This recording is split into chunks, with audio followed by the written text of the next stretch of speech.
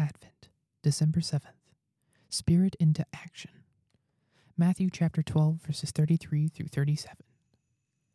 Either make the tree good and its fruit good, or make the tree bad and its fruit bad. For the tree is known by its fruit. You brood of vipers, how can you speak good things when you are evil? For out of the abundance of the heart, the mouth speaks. The good person brings good things out of a good treasure, and the evil person brings evil things out of an evil treasure. Matthew chapter 12, verses 33 through 35.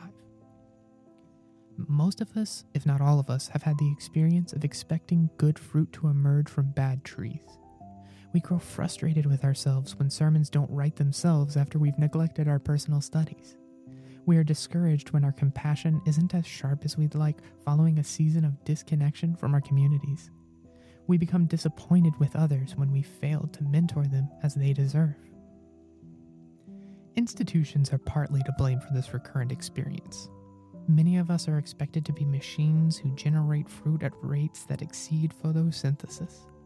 Yet others are surprised when we arrive at a critical moment without sustenance for those around us.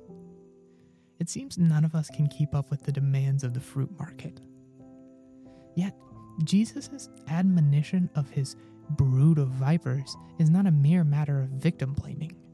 There is no pep talk on the merits of self-care for maintaining corporate productivity growth. He is speaking to the cultivation of our moral and theological imagination.